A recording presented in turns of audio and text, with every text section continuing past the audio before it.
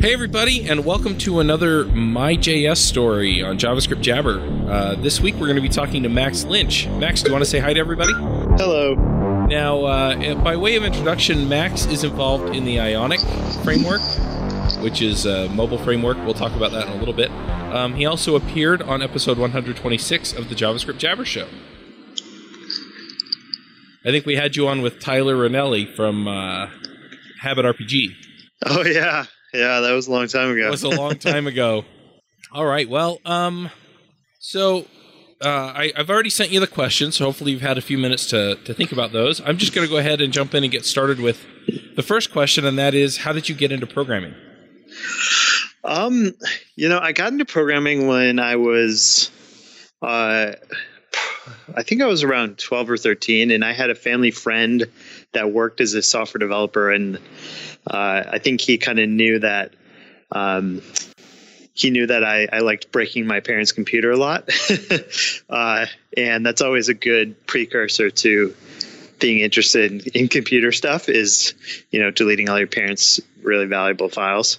So that was me as a kid. And he let me borrow this Java 1.1. I think it was Java 1.1 book. So pre like the 1.2 days, which is, I think, kind of when Java hit its stride. Lent me that book, and I read through it, and I just didn't understand a single thing. I remember looking at for loops, and I just couldn't understand it whatsoever. So I kind of decided that Java was maybe not going to be my first foray into programming, and I decided to kind of I don't know how exactly I found out about it. I think it might have been through a modem handbook back with Earthlink, and my 14.4K modem had some HTML in the back. All the good old days. Yeah, there was some HTML tutorial in the back of this modem handbook. So I started there, and I built simple websites, and then I kind of found out about JavaScript. And I was a little bit, older by then, a year or so. So I could finally kind of do stuff with it. And that's kind of where it started. And then I had a little more exposure to it, came back to Java. And that was kind of my beginnings. Very cool. I didn't really get into Java until college. So yeah, but my start was mostly HTML and things like that too. So kind of interesting. Not when I was 13 though. Yeah, that's all I ever did was play on the computer, so I had no choice but to learn how to actually make it do things. Nerd. So the next question that I have then is, how did you wind up getting into JavaScript? So JavaScript was actually the first actual programming language that I learned. Because like I said, I looked at Java and I couldn't do it. So JavaScript, I think it was because I was doing HTML, and you get to a point with HTML where you're like, okay, this is great. I made a static page, but I want it to do things. Like if you click this button, I want it to annoy someone with an alert prompt. So you're kind of forced to understand how to do a little simple click handler. And then I eventually got a book on JavaScript. I still have it to this day. It's kind of torn into pieces, but this was oh man, ECMAScript. I don't even want to say it was probably ES4 or something. Right when IE 6 or 5 or 6 was coming out, and JavaScript kind of leveled up a little bit. It was right around that time, and that was really my first foray in JavaScript. Was just learning how to do simple click handlers and button handlers, and that was DHTML. That was the thing, DHTML. Ooh, yeah. So updating, making your site change its look based on the user doing something. So I wasn't doing it for any reason. I just thought it was fun to fiddle around with it, and I was excited that I could do more than just simple tags. So that's really how I got into it. Very cool. It seems like you've come a long way since then, though. Do you have any landmarks or milestones as you got away from click handlers to a framework? Well, after those humble JavaScript beginnings, I actually really got into PHP. And the reason I got into PHP was I started wanting to build websites for Actually, I was a big inline skater back in the day. So we'd had our little skate crew, and we'd go out and terrorize the neighborhood. And every one of like these little skate crews had their own website. So I threw up a simple website on like Tripod or GeoCities, and I wanted like to do more with it. I wanted people to be able to like communicate with each other and have a forum and blog posts and all this stuff. So I ended up getting into PHP to build like a watering hole essentially for my friends. And this was like the Facebook before Facebook is kind of what my friends reminisce about. So I learned a lot of PHP to make that happen. And in the process, I kind of got back into JavaScript to make just all these like static server-side driven sites, make them a little more dynamic on the front end. So that was kind of the second big step for me. And then in college, I got an internship at an insurance company that had no business writing the software that I was writing, but they kind of let me just build some, I think it was like a server management portal. And I kind of heard of jQuery. This was when jQuery was kind of just coming out. And I learned that, and then like that's when my JavaScript skills really leveled up because I was doing, I was able to do much more advanced DOM manipulation stuff that was far more complex than anything I could do before because I just didn't have the experience to kind of use the lower level HTML element functions and navigating the tree hierarchy.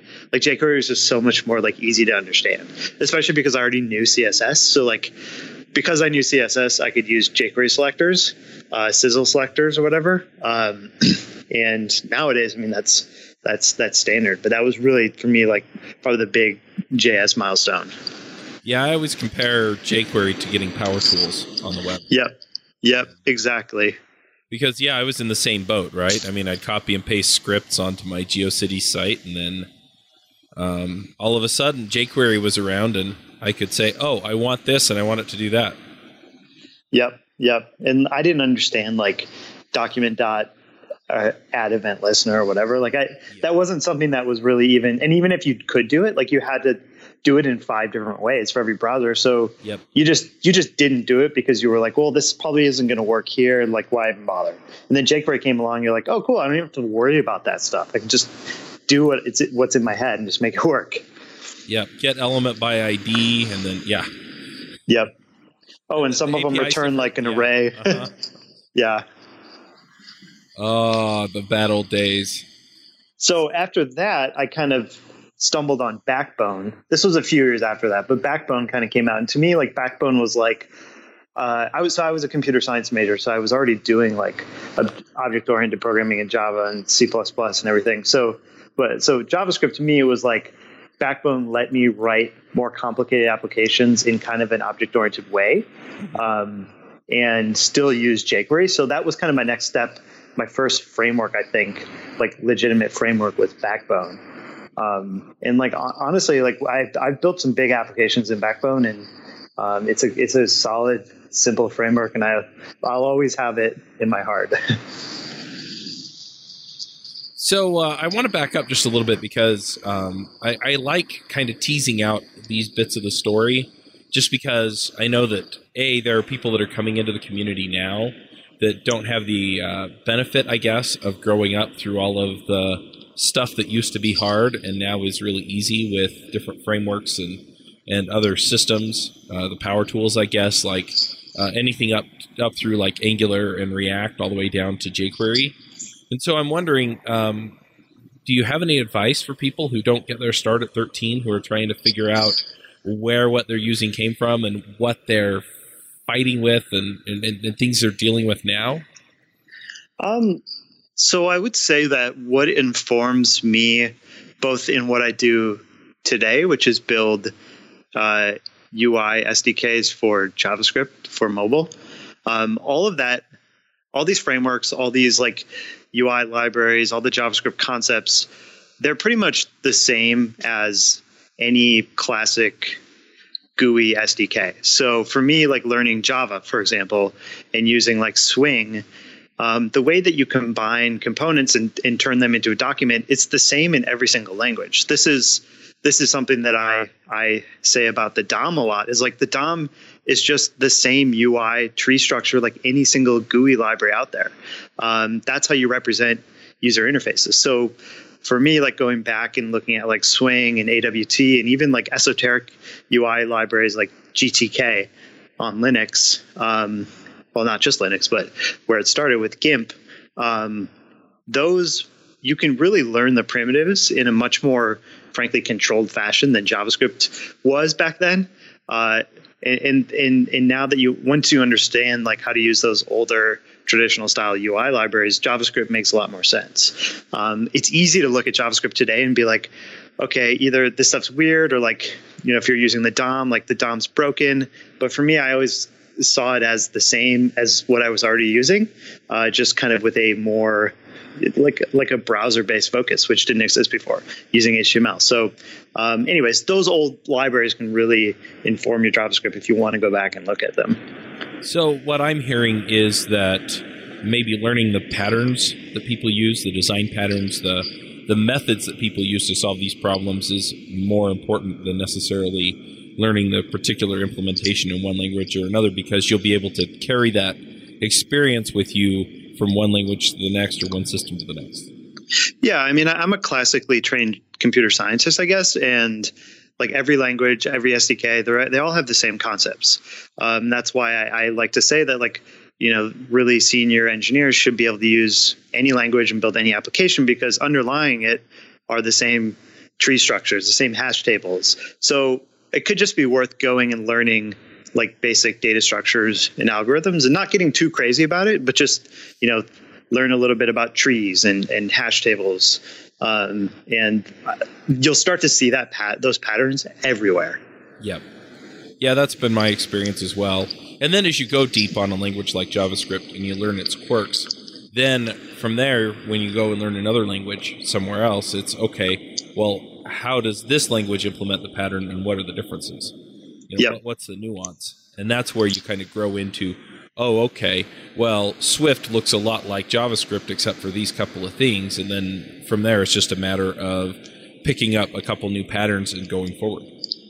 Yeah, totally. And if I had to like point one class that really, I think taught me the most about how these systems work underneath, it was the compilers class I took. And there's a lot of like really just simple blog posts and tutorials on building your own compiler. And it sounds really crazy, and there's a lot of dirty parts to it, depending on what you're doing. But underlying it is just this simple, like, abstract syntax tree that's part of JavaScript, that's part of pretty much any language. And once you kind of learn that and see how it works and see how to navigate these tree structures, it all makes a lot more sense. Gotcha. Well, I'm going to go back on script and ask you the next question that's in the script, and that is, what have you contributed to, or are you contributing to, that people will have heard of in the JavaScript community? Well, the big one is Ionic Framework, and I started working on that. I was one of the original creators of it back in 2013. My best friend Ben and I started a company in 2012. Some people might know about it on here. We built a product called Codica, which was a drag and drop tool for jQuery mobile. And we were really excited about the idea that you could build high quality mobile apps using web technology on mobile. And jQuery mobile was kind of the king of that in the early days. And Ionic was kind of like the modern version of jQuery mobile that was trying to be a little more native styled and using more native UI concepts. But yeah, so Ionic is basically an open source UI framework that helps web developers use the same HTML, JavaScript, and CSS they know, but instead of building desktop sites, build native style apps using similar native style concepts. Right. And that's built on top of Cordova, right?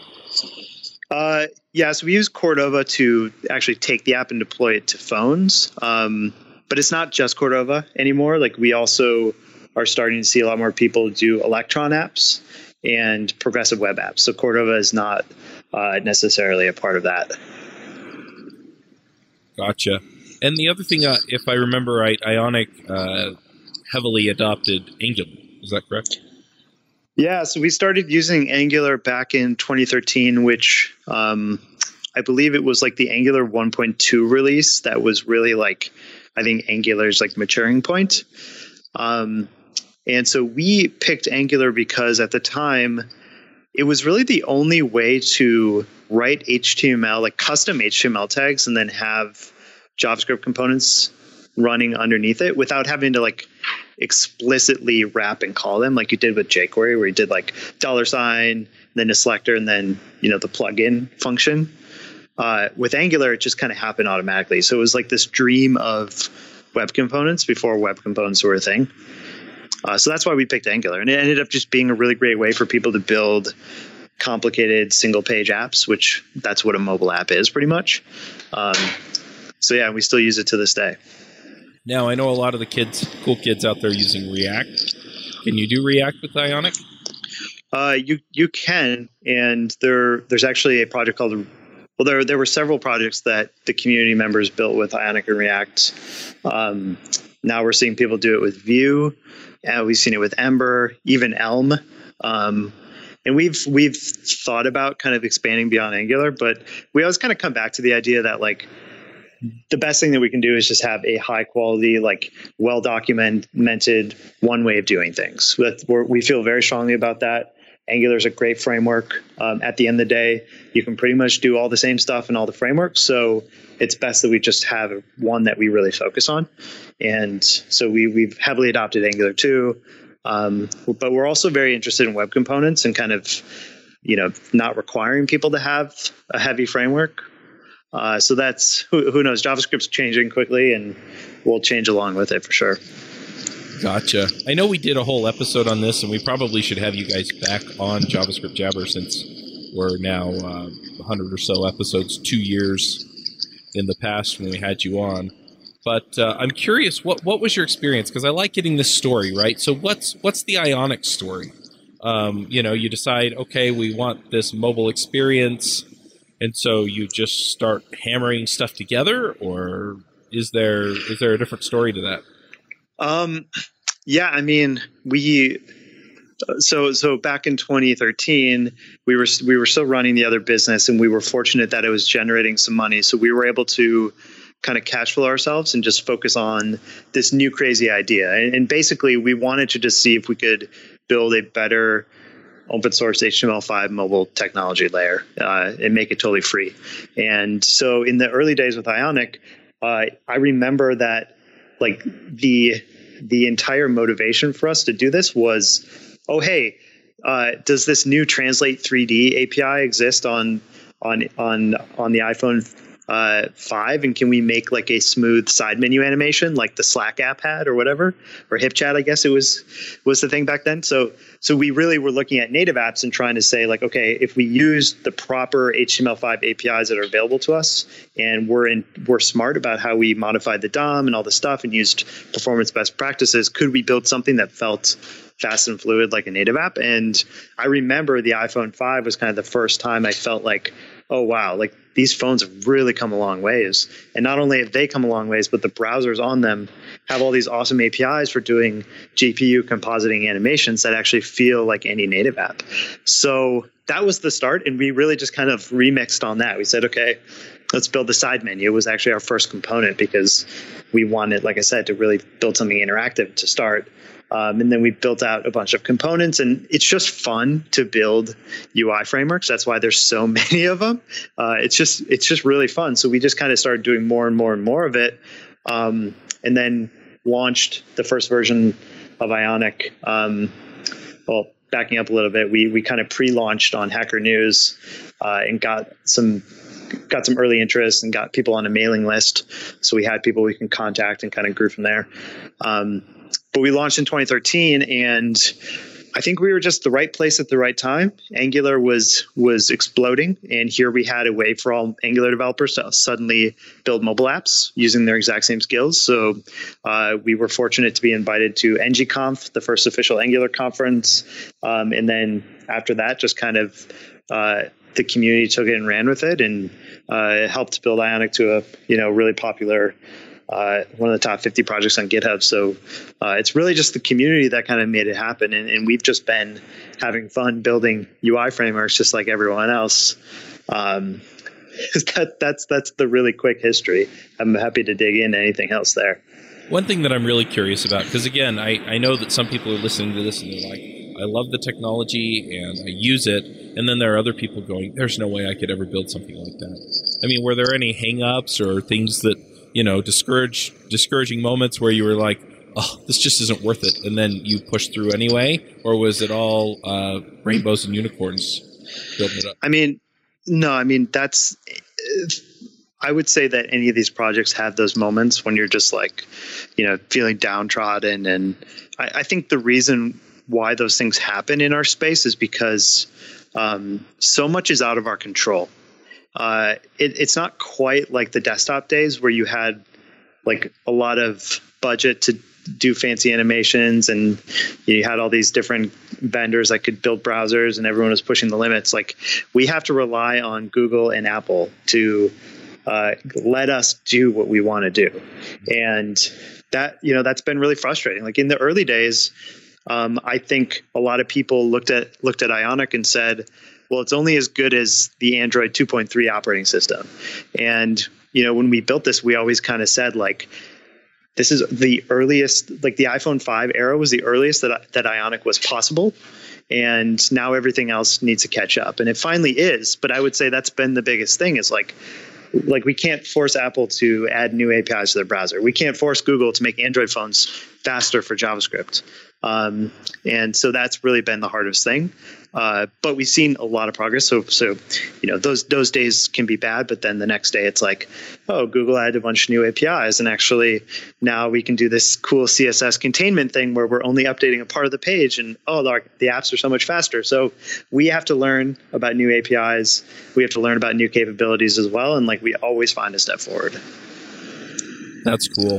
The other thing that I'm wondering, and I'm trying to get this out of these stories, is, Max Lynch is just a guy, right? You're a programmer, you enjoy this stuff, and so somebody else looks at this, and as I said, they look at it and they go, there's just no way I could ever do that. If somebody has some big idea, what do you say to them? I think like anything in life, there's no such thing as an overnight success. Like, we've been working on Ionic pretty much every single day for a little over 3 years now. And the only way that you ever get to a point where you have something in your hands is to kind of just like forget about that end product and enjoy what you're doing and build cool stuff and just do it like as often as possible. It's just being consistent. It's not about being like a super fast developer or the smartest person in the room. Like generally it's often just putting in a lot of hard work over a long period of time and being patient, and having a vision and like sticking with it. I still have a vision every day that I have to defend, which is that people are going to continue to want to build like most of their mobile apps with web technologies because it's just faster and cheaper and it's just easier. And so a lot of people try to like counter that by saying like, oh, native apps are always going to be better, X, Y, and Z. And like native apps are awesome, and they're definitely superior than to hybrid apps in a lot of cases, just like native apps on desktop are superior to web apps in a lot of cases. But we see that like 95% is really where we shine. And like, so you have to have a vision for where things are going, and you have to kind of like be willing to stick with it, especially now in today's Twitterverse with JavaScript, where like, you can't have an opinion without getting attacked on all these different fronts. So you just need to be, so just being confident and willing to like stick to your vision and just putting in a lot of hard work over a lot of period of time. That's how it gets done. So, the last question is, what are you working on now? And I'm assuming a lot of it's Ionic, but is there anything else that you've contributed to JavaScript in the past or that you're working on now that you want to talk about? So me personally, I'm kind of interested in exploring how to do more, exploring how to unlock more of the native functionality locked up in these phones through JavaScript in the web. So that's in the Ionic world. Just personally, I'm interested in like one of my personal projects is trying to come up with an easier way for SaaS companies to send email. So that's not necessarily just a JavaScript project, it's just like a full stack project. So, I have a lot of ideas and I'm busy. I just had a kid. So like I try to just make sure I'm only focusing on one thing. And right now that's pretty much Ionic. But when I get some spare time, I still kind of come back to that email idea. I'm still waiting to find some spare time. Yeah, it turns out there's not too much of it, but yeah, I do have a few picks to that point though. So why don't we go ahead and do those? Do you have some picks you want to share with us? Can you refresh me on that? So picks are things that you like, things that people pick dev tools, but they also pick like TV shows, music, movies, whatever it is that's kind of got your attention and that you're enjoying these days. Yeah, so I am telling everyone who will listen about this awesome app called Hiya, Hiya. And Hiya is it uses new features on iOS 10 to tag phone calls and tell you that, like, hey, there's a scammer calling or telemarketer. So that's like my favorite app right now because I absolutely despise anytime my phone rings ever. I guess that's just being a millennial, is like we just don't make phone calls with each other. So that's my favorite app. And if you hate phone calls like I do, definitely check out Hiya. It's an awesome app. I'm a avid gamer. Just got a PS4 Pro. I'm loving it. Yeah, I switched from. Well, I'm a PC gamer too, but I switched from the Xbox, and I'm enjoying the game selection on PS4, and the experience is just better. So I'm loving that. Yeah, and beyond that, I think I'm obsessed with all the same TV shows everyone else is obsessed with. Just finished Westworld, so if you haven't watched that, I highly recommend it, especially if you're a self-respecting nerd who likes AI and all the quandaries around it. Those are my picks. Westworld. I don't know if I've heard of that. It's an HBO show. This was the first season. It's a remake, I believe, of a Michael Crichton movie. From a long ways back, and it's basically like we've created these very human-like robot AI things, essentially, and things get out of hand. Sounds like fun. Yeah, it's awesome. Nice. I've got a couple of picks. Like I said, I'll pick a few that are sort of my productivity go-tos. One of the first ones is Zapier. So I use Zapier to automate all of the stuff. Max actually also scheduled this through Schedule Once. Schedule Once hooks into Zapier and then does a whole bunch of stuff. So all of everything related to the podcast basically goes through those two things. I also use Google Docs extensively, and I use DocuWiki to document all the processes behind things. And then lately, I've gotten into another tool. So I have like 6 picks related to this. I could do more. I could probably do a whole webinar on this. But I've gotten started using ActiveCampaign, and when I first looked at it, I was like, no, this is not what I need. But with all of the automation and things like that are in it, and having used it for just a small project, that is, I'm hiring a new virtual assistant, or not so virtual assistant. Most of my applicants are actually local, but it's been really cool because people they jump in, they sign up on Gravity Forms, which is another pick I guess I have for WordPress. All of that gets fed into ActiveCampaign, and then ActiveCampaign actually sends out emails and tells people to schedule stuff. And anyway, it's been really cool. So lots of picks there. And we'll have all the links to those in the show notes. But so that's kind of the way that I go. And then for other things, if you're trying to make more time, is just figure out what the 1 or 2 or 3 things are that are the big things you got to get done this week. And then when you're putting your schedule together for the week, which you should do, you should definitely schedule your time every week. Schedule the things that are related to those things first, and then schedule the other stuff. You're going to have routine stuff, and you can schedule that in too, but that way you wind up saying yes to the important stuff and no to I kind of got to get this done sometime. You can schedule it in either when it becomes urgent or when you have the free time in your code. So anyway, thank you for coming, Max. Thanks for having me. It's always a pleasure. It's so fun to catch up, and I love just kind of even briefly catching some of the story and going, yeah, I remember going through that, or, you know, oh yeah, that's a great lesson to pull from that. So thank you for sharing. Yeah, thanks for having me. I appreciate it.